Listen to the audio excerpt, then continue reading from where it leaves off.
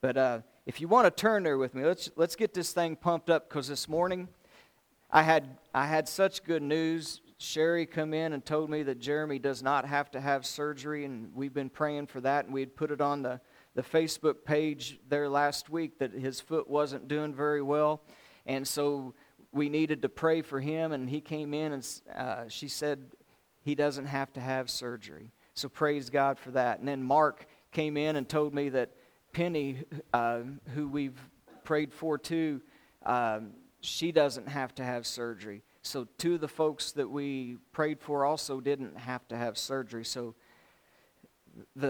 we've got some things going back and forth. So 2 Kings chapter 5. If you was here last week, you got part 1. If you wasn't here last week, it's okay, because we only got through 4 verses, so we'll barely hit those as we keep going in this. But this is an old story. It's a fabulous old story about a man named Naaman. And Naaman is a great man. He's a man of war, a man of distinction.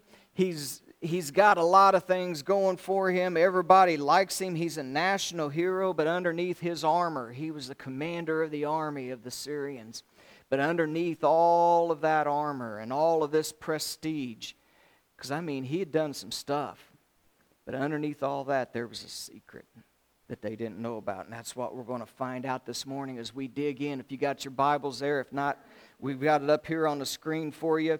In verse 1 of 2 Kings chapter 5, it says, "Now Naaman, he was a commander of the king's army of Syria.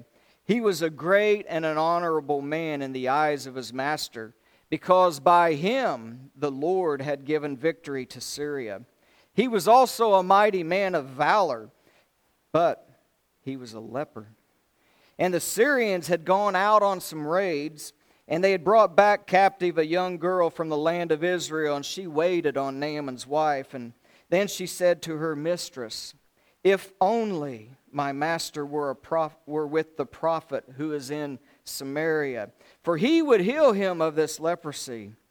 Well, Naaman went and told his master, saying, 'Thus and thus said the young girl from the land of Israel.' And so the king of Syria then said, 'Go now, and I'll send a letter to the king of Israel.' So Naaman departed and took with him 10 talents of silver and 6,000 shekels of gold and 10 changes of clothing. And then he brought the letter to the king of Israel.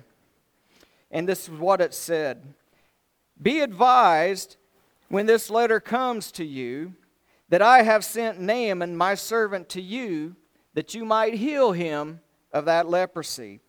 And it happened that when the king of Israel read the letter, that he tore his clothes and said, 'Am I like God, that I can kill or make alive, that this man sends to me to heal him of his leprosy?' Hey, consider what he's doing. He seeks to start a quarrel with me." And so it was that when Elisha, the man of God, heard that the king of Israel had torn his clothes and had sent to the king saying, "Why did you tear your clothes? Please let him come to me, and he will know that there is a prophet in Israel." So then Naaman went with his horses and with his chariot, and he stood at the door of Elisha's house. And Elisha sent his messenger to him, saying, "Go, wash in the Jordan 7 times, and your flesh will be restored to you, and you shall be clean." But Naaman became furious at this, and he went away, and he began saying, "Indeed, I had said to myself, he's going to surely come out, and he's going to stand there before me, and he's going to call on the name of his Lord, his God, and wave his hands over the place, and he was going to heal me of this leprosy. Are not the Avana and the Pharpar rivers of Damascus back home better than all the waters that are here in Israel? Could I not wash in them and be clean?" And so he turned around and he went away in a rage. But his servants came near to him and spoke to him and said, "My father, if that prophet had told you to do some great thing, you would have done it. How much more then should you do this thing that he has asked you to do. All he said was, wash and be clean. So Naaman went down, and he dipped 7 times in the Jordan, according to the saying of the man of God, and his flesh was restored like the flesh of a little child, and he was clean. And he returned to the man of God, and he and all of his aides, and they came and stood before him. And he said, indeed, now I know that there is no God in all the earth except in Israel. Now, therefore, please take this gift from your servant. But Elisha said unto him, as the Lord lives and before whom I stand, I will receive nothing. And though Naaman urged him to take it, Elisha refused. So then Naaman made a request and said, if not, then please let your servant be given 2 mule loads of earth. For your servant will no longer offer burnt offerings or sacrifices to other gods, but only to the Lord. Yet in this thing perhaps may the Lord pardon your servant. When my master goes into the temple of Rimmon to worship there, and he leans on my hand, and I have to bow down in the temple of Rimmon with him, when I bow there, may the Lord please pardon your servant in this thing. And Elisha said unto him, go in peace. And so he departed a short distance from him. Wow, there's a lot here to unpack today. Let's bow for a moment in a word of prayer. Father, we thank you for the reading of your holy and divine word.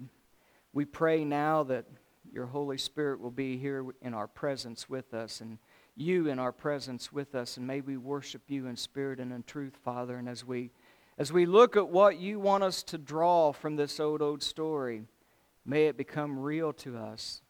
May we understand what you want us to. And then may we be edified. May we be a changed person like Naaman is going to be. May we worship you, the true and only living God, all the days of our life. In Jesus' name, amen. All right, let's go back up there to verse 1 and let's get started on this. Naaman was a great and a mighty man. He was a warrior. He wore the suit of the commander-in-chief of the army of the king. He had special things on it. He's like the head general. But underneath all of that, there was something lurking. It was leprosy. And he had this little servant girl. You see, they had gone out on raids into Israel, and they had brought her back one time, and she came into his house. They took her away from home and brought her in, and she waited on his mistress. And so every night, whenever he would come in from being out and commanding the troops and being that soldier, he would have to come in and remove that dusty, sweaty armor, and they would see the pain of the leprosy that was beginning to take a toll upon not only his body, but upon his mind. Because you know it's hard to hide something like leprosy from those that you're around, isn't it? To try and keep that concealed so that they don't want to stay away from you because you have it. You want them to think that you are that mighty man of valor. So it takes a toll every day to try to hide the truth that's behind your exterior clothing. And this young maiden was brought to him as a prisoner of war. And last week, we saw that she had every right to be bitter about that, doesn't she? I mean, just think about it. She could be mad at God because as a young lady, she has been ripped from family, ripped from country, ripped from home, and taken and placed in a pagan land, and is in the household of the captain of the army who may have even, we don't know, killed some of those who were in her family. And she now has to be there as a servant to that. How would you react to something like that? I might think that it's unfair. Lord, why did you do this to me? Why did you allow this to happen? But you know what? I don't read that anywhere from her. As we went through there, something that I saw from her was a faithful servant to Naaman and his wife. And maybe it was because of this. Maybe she had an unwavering faith in her God. And she knew that for some reason there must be a purpose behind the problem. There must be a purpose behind it. And you know that's a biblical thing. Romans 8:28 tells us that we know that God is able to take whatever problem we have and work it together for our good to those that are called according to His what? Purpose. There's a purpose behind your problem. And most of the time we just say that we start out after the first part of the verse. But the first part is that you may know that the Lord is able to work all those things. We got to know it and know that there's a purpose behind the problem. This girl realized that evidently there is a purpose behind why I am here. And she is filled with grace and had compassion, and she begins to share with him what's going on. And I thought to myself, oh, that I might be that mature of a person of God to be able to do that in a situation like that. She is great. She knew that there's a purpose behind her problem.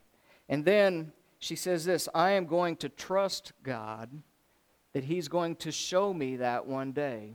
That He's going to allow me to know why there is a purpose behind this pain that I'm going through. And she said this to her mistress then, oh, that Naaman would see the prophet that is in Samaria, because through him the Lord God would heal this leprosy that he has. And so she didn't hold back with the cure to his crisis. And we said last week that maybe it's because if I hold back on what I can do with God, then maybe God would hold back what He can do with me. So instead of that, she says, I am going to allow the blessings of God to flow. And she told them, and surprisingly, Naaman, the commander-in-chief of an army, listens to his little servant girl. And he goes to the king and tells him what she said, and he says, go down now. And that's where we're getting ready to start now. Now we're going to hit some new territory. He says, go down. That's going to be the theme of today. You got to go down. He says, I want you to go down, because Naaman, until you go down, there's something standing in the way of your healing. There's something standing in the way of the process of this, and you got to learn the purpose behind your problem. So you got to begin this trip of going down. You know what? Same thing applies to me and you. We've got to learn to be a little bit humble. We've got to learn that we've got to seek the answers to that problem. Naaman's going to try to keep going up, but the little girl told him he's got to go down. We've got to go down to get that sin of leprosy washed away, because that's what it represents, really. That's what is kind of the spiritual meaning behind the physical things of this story. So, the map that we're going to go to now shows you something. It shows that Naaman lives up in Syria. That's up there where the king's palace is that he's with. He's going to go now. She said, I want you to go down into Israel, down to Samaria, down to where the prophet's house is. Well, he starts to go down, but he doesn't want to go down all the way. He wants to go only part of the way. Verse 5 there. The king says, when he goes into him, and the king says, go on down. I'm going to write a letter to the king of Israel and tell him that you are my servant and that he needs to heal you. Here is some money. Here is some fine clothes from our craftsman. I want you to take them to him and present that and tell him to heal you. Naaman is going up the ladder. Instead of going down, to the prophet, he went up to the king and went to the palace. And the king tries to give him this money, and now he's going to go to another king. So he goes down. He's halfway there. He goes down to Jezreel, because that's where Jehoram the king and his palace is. He only makes it about halfway down there on the map. He goes to Jezreel, and he goes into the palace of the king. And Naaman delivers that letter in Israel. And then I want you to look at what Jehoram's response is in verses 5 and 6 there, if you're following along. It says that he read that Naaman, so here's the king with the letter from the other king that you've been at war at, but right now you're at peace. And he says, "This is Naaman, a mighty man of valor. He's my servant, but he's a leper. I want you to heal him of it. Thanks. Have a good day." Wow. So after Naaman's gone, the king of Israel, he gets really upset. He starts shouting at all of his cabinet members that's there, and he says, "Did you see what he just did? He says he wants me to heal him of this.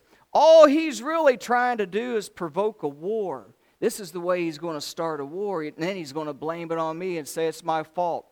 What am I supposed to do about this situation?" And it says he tears his clothes and goes into a rage. You know what? Think about what just happened. The king of Syria sends down to the king of Israel saying, "I want you, through your God, to heal this man." Sometimes those that aren't Christians and are outside have more faith in what God can do for me than I do. When it's me that has the problem, I think, is God really still working like he did back here in those days? I don't know. Is he really listening to my prayers? Does he really care? Sometimes those that are on the outside in reality have a little more faith than what we on the inside do. Maybe God's just not ready to work towards me and those things. So there's the irony that's being played out here, because you see, the king of Syria's name is Ben-Hadad. Ben means son, and Hadad was the acronym of one of their powerful gods. So here's a guy, you see, it's son of God. They all thought that whoever is king or Caesar was the representation of God to their country, that's why they were put there. But this pagan representative has faith in the representative, the king of Israel, that the God of Israel can heal him of this.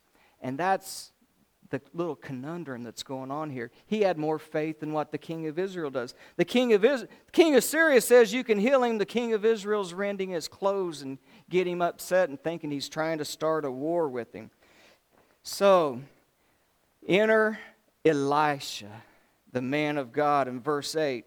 He enters into the picture, and when he hears what the king of Israel has just done, he sends a message to him, and he says, "Look, you got upset. You didn't think God can work in the life and in the power here, and you just took the football and punted it, man, and you got all upset." He says, No. Please, send him my way, because I want him to know something. I want him to know that there is a God in Israel. Send him down. And so Naaman begins to come down. And you know what?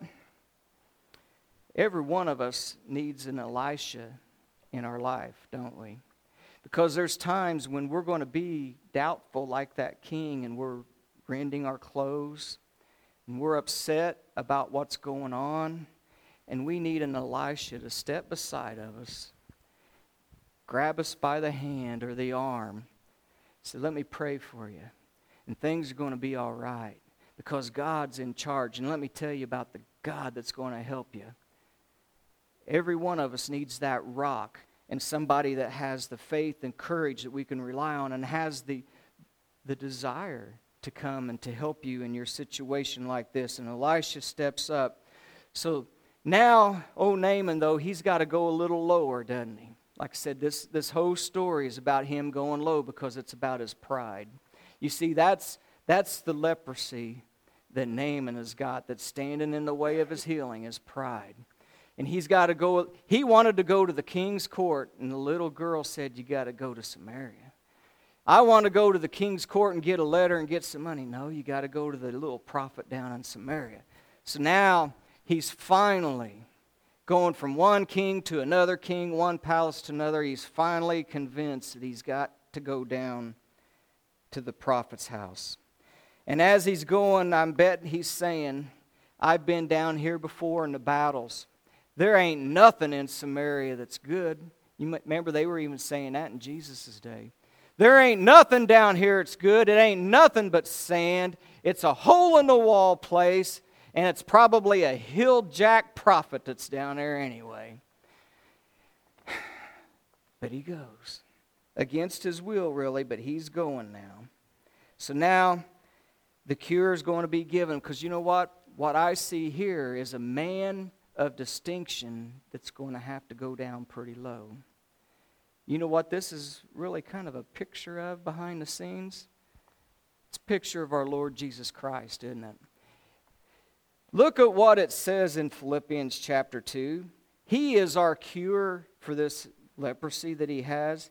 But it says that Jesus did not think that it was robbery to be equal with God. He didn't think that it was good for him to stay in the palace of heaven and be worshiped. But it says that he saw that there was a problem down there on the earth with sin. And so he had to be the purpose behind the problem. And he says, I'm going to leave the palace and I'm going to go down. I'm going to go down to the earth. I'm going to be born as one of them in a manger. Boy, that's cleaned it up a lot. You know what a manger is? A manger is an ox trough that they fed the slobbering oxen and camels out of. That's where the hay and the stubble went, and these animals would slobber and stuff, and they said there's no room at the inn, but we'll move this hay and slobber aside and put your blanket down there. And this little baby that was the King of Kings and Lord of Lords left his palace, and it says he humbled himself to go down and to be like one of us and to be born and laid in that thing. And then, not only that, he had to humble himself and be obedient to the cross. Not only that, he had to die and spend 3 days and 3 nights in the belly of the earth. He said, like Jonah was 3 days and 3 nights in the belly of the great fish, so shall the Son of Man be in the heart of the earth. Until you go all the way down, you can't start going up. Sometimes the Lord's got to bring us all the way down before we realize now we can start going up. Naaman, you got to come down, and you got to get down all the way into Syria, from Syria to Samaria to the prophet's house. And not only that, he's going to get to the prophet's house, and he's going to tell him he's got to go down even lower than what he is right now. So he gets over there, and Elisha, he stands before Elisha's place, and he gets down there, and it says that his entourage is with him. Now, you'll notice that when he went to the king, he brought a letter from his king. He brought money, and he brought clothes, didn't he? You know what he thinks about the prophet?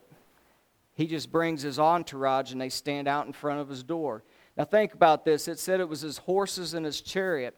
If you're the commander-in-chief of the army, that's like today of our commander-in-chief going into a foreign country, but he's got his tanks and Humvees and machine guns ready in case there's a problem. That's kind of the intimidation factor that's going on here. He doesn't go to the palace with money and a letter. He goes with his chariot and his horses and his men. And so now he's about had it up to here with everything, and he's intimidating the prophet, and he goes there. He's frustrated. He just wants to get this over with. And so he stands before there, and he's getting ready for that, and guess what happens? The door opens, and it's a little servant boy that comes out, and he says, Elisha says, you got to go down to the Jordan River, dip 7 times in it, and you'll be clean. And he goes away. It's like one of those movies where the cameo part of comedy comes in and says that to you and leaves, and you're left thinking, what was that? Naaman is thinking right now, just what was that and what is it all about? He gets upset. He gets mad. You know why? I've came all the way down here for this, and everybody's talked this guy up, and I told you it wasn't going to be good. And he sends a boy out, and he turns away in a fit of rage, it says, and as he does, he starts jaw-jacking to people around him, saying, you know what I thought? I thought when I come here that he was going to come out. You see, he's still on his high horse, isn't he? He thought it was all about him. He should have come out. In my mind, he's going to come out and he's going to wave his arms and do a hocus pocus, depart like a locust, and my leprosy would be gone. Make a big deal and a show over me. But he sends this servant and he says, I've got to go down to a muddy river and dip 7 times in it and I'll be clean. Let me tell you something. If I wanted to be clean, I would go to the rivers in Damascus where I came from. They're a whole lot cleaner than this river is right here. And in a rage and a fit, like a little 3-year-old tantrum, he goes away. Well, after he gets done jaw-jacking and blowing off the steam, one of his servants, you realize this is the 3rd time a servant came to him. The little servant girl said, you got to go down. The servant of Elisha says, you got to go down. Now his servant comes and says, hey, Father, you got to go down. You know, think about this. And he's being real humble to him. He said, if he'd asked you to do something really hard and great, you'd have done it, wouldn't you? You'd have broke your neck to try to do it because that seems logical to us. But all the man asked you to do was to go dip in the Jordan 7 times and you'll be clean. How hard is that? I mean, you've came all the way this far. Why don't you go ahead and go down a little further? He begins to think about it and he turns around. But here's what I thought. You know, when the servant first told him that, all you got to do is go dip and you'll be clean. You and I would think, man, to get rid of something like leprosy that's uncurable, that's all I got to do? I would have done it, right? No. Because you know what? There's something even worse than leprosy, which is the sin that would hold me back from heaven. And the Lord said, if you believe in me and you're baptized into Christ, your sins are forgiven. But how long did I hold back from doing that?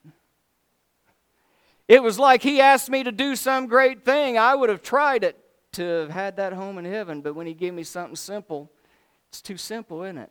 So I can't judge Naaman here. I can't do that.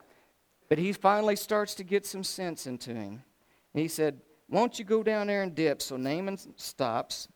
And all of a sudden, those of you that's been in Kairos, you remember the one talk that we have called the wall? See, Naaman's built this wall for a long time of who he is and what people should think of him. But now all of a sudden the wall is starting to come down. Bit by bit, his wall and the thing that's keeping him from his healing is starting to come down. And he decides to go ahead and to turn around and to go ahead and go down to that Jordan River. And for the first time, think about this, before now, the only ones that saw him without his armor, his exterior and who he is, because he's got these men with him, he can't let them know who he really is, what's underneath. Only his wife and the little servant girl knew. But now, for the first time, as he approaches that river and he's going to have to dip and wash, for the first time, he's going to have to humble himself enough to say, here's who I really am, and I need help, and so I'm going to go ahead and go and do it. And so he removes that armor and that exterior, and he bears himself to the Lord and to the world. And he begins to dip into that water. He goes down one time, and he dips into that muddy water. Look at him there. Nothing happens. He dips down 2 times into that water. Nothing's happening. He goes down the 3rd time and comes up and he looks and he's seeing everybody watching him. And you know, I'm thinking about right now the devil's working on him, don't you?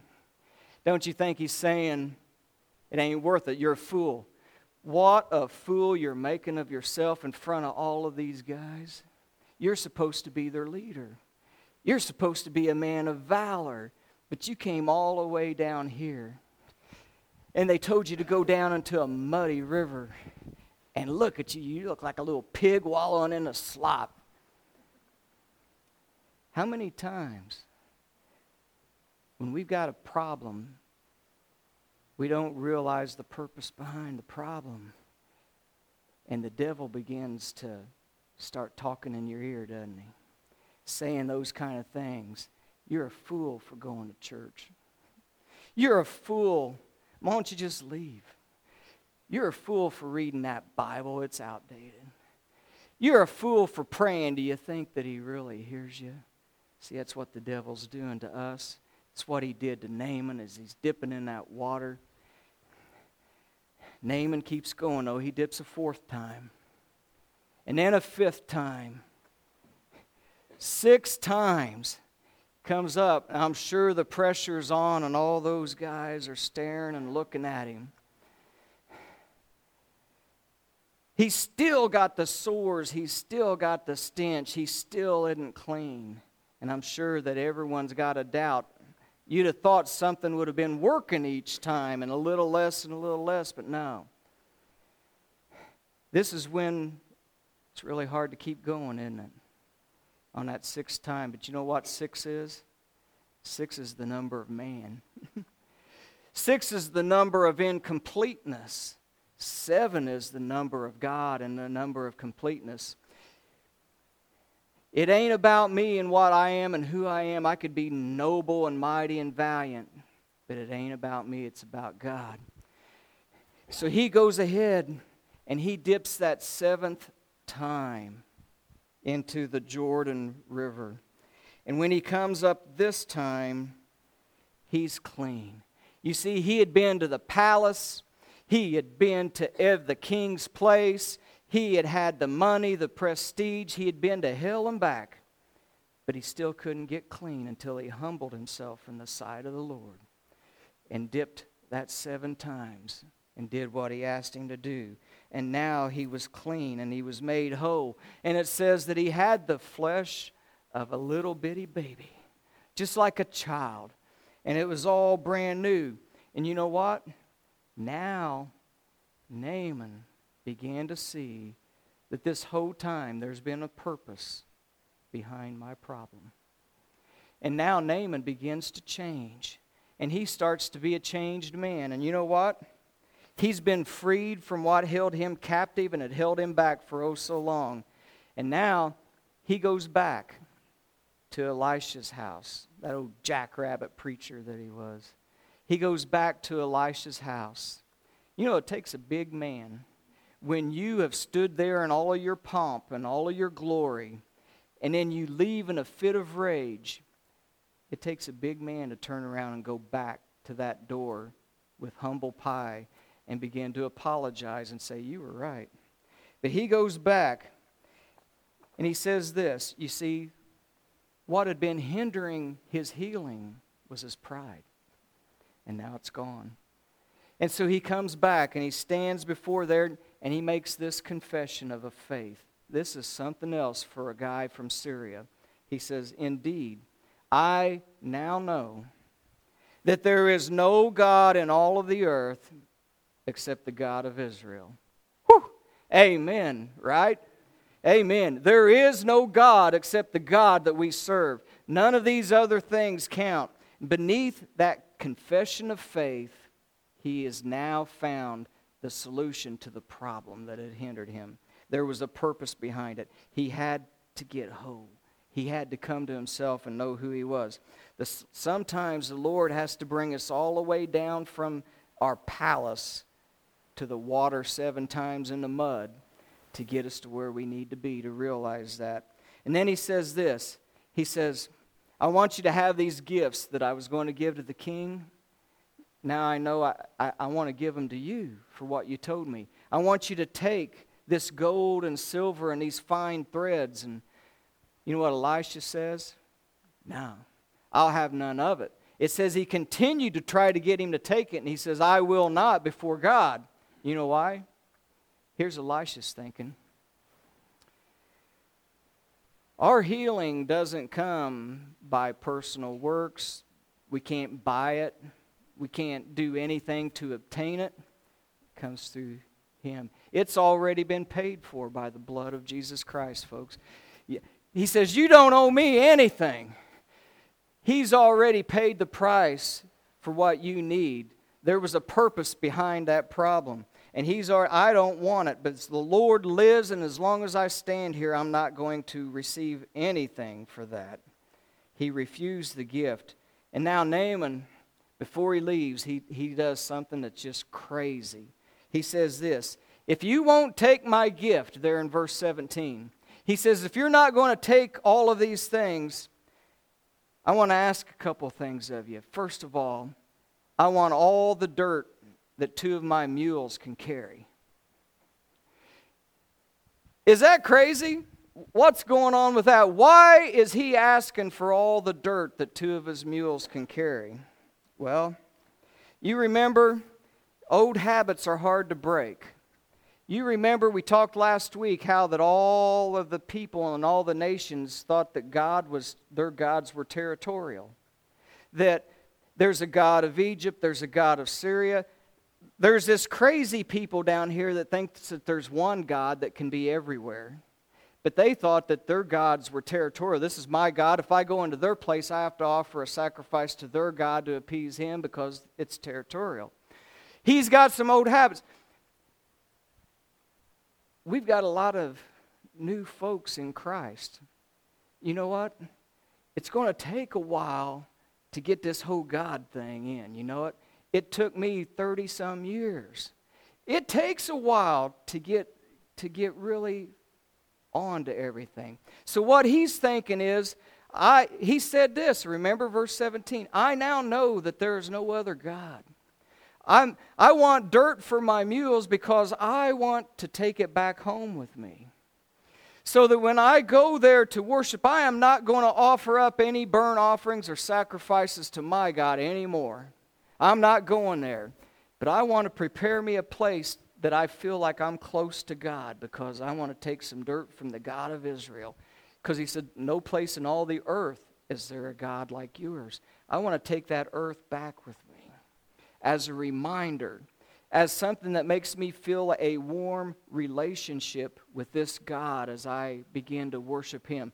Can I take 2 loads of dirt on my mules home with me? And then he says this. He says one more thing. When I go home, I got to go back to work. Just like we got to do tomorrow. I got to go back to work. My job is to be with the king. I'm his right-hand man. I'm his guard. And when he does, he's going to go down to that temple of Rimmon, and I've got to walk him in and make sure he's safe. And he's going to lean on my arm as I bow him down and raise him back up in that temple.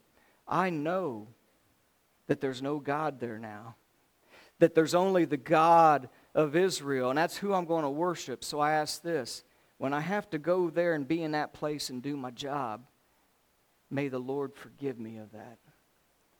You know what Elisha says? Elisha says, no way, man. You better move away from that place and get out of there. You got to get back over here and stay here. Don't take that earth back here with you. Is that what you read? You know what he says? Shalom. Hebrew word for peace. Go in peace. That's a peace that passes all understanding. That means health, wealth, family, everything. Mind, mental. Go in peace. Don't worry about it. You know why? Because it ain't about where you are, it's who you know. And if you know Christ, and you're worshiping Christ, and you can be anywhere in this world, and he knows what you're thinking and what you're doing And that's what matters. So go back. And you know why he told him to go ahead and go back? Because of this. Now you're an ambassador for Christ. All of those who are in Christ are ambassadors for Christ. And how are they going to hear unless somebody teach them? So here's what you do. You go back and you worship God. And one of these days, your wife, your little maiden, she's already going to help you with this. But then when that king is bowed down in that temple, and he's holding on to your arm, and he looks and sees that your arm's like a baby, and his is getting wrinkled and old, he's going to remember that God of Israel. And maybe you will be the one who saves a soul from death by where you are, even in the temple of Rimmon. Your witness is going to be there. And that's the purpose behind the problem. So today, as our worship team returns and we've looked at all of this, man, grab us some dirt and go back into the world. And I want to ask you a question, though. What stage of Naaman's trip are you at here today? Are you currently in the beginning where you've not shown yourself? You're still underneath that exterior of who you are, and you still got something going on, and you're saying, I need to let that go, and I need to become a child of God. Today's the day to dip. I got clothes back here if you're worried about it. We'll get you clothes. Today's the day that you go dip in the river. Are you where he was when he's still seeking for the cure, but I'm looking in all the wrong places, like that old song says, I'm going palace to palace, king to king, and I'm not getting down on my knees where I'm supposed to be. Whew. How about finally to the point to where your servant says, man, if he had asked you some hard thing, wouldn't you have done it? Ain't it about time you just do this? Or maybe you're the changed Naaman. Maybe now you're the new brothers and sisters in Christ. We've had a lot of them here recently. Maybe you're right there, and I'm telling you that Naaman's showing you it's okay to know that you got a long way to go. We got a lot of folks here that's going to help you out, just like Elisha did. We're going to be your Elisha for you. I pray that whatever stage of growth that it is that you're in right now, that you will make that change in those decisions like Naaman did in his life. And I pray that you will continue to grow in the nurture and the admonition of the Lord and realize that wherever we are at in life at this point, there is a purpose behind the problem. There was a reason why you're here. Let's pray. Father, we're just thankful for your word. It is powerful. It is alive. And it's really shed a light and a revelation to us of stages of life and growth and needs. And most of all, that there is a cure for our crisis. And there is, behind the problem, there's a purpose. And we just pray that you will open our hearts and our minds to see it. And we worship you, we glorify you, and we praise you as the true and living God. In Jesus' name, amen. Brenda, were you moved to say something?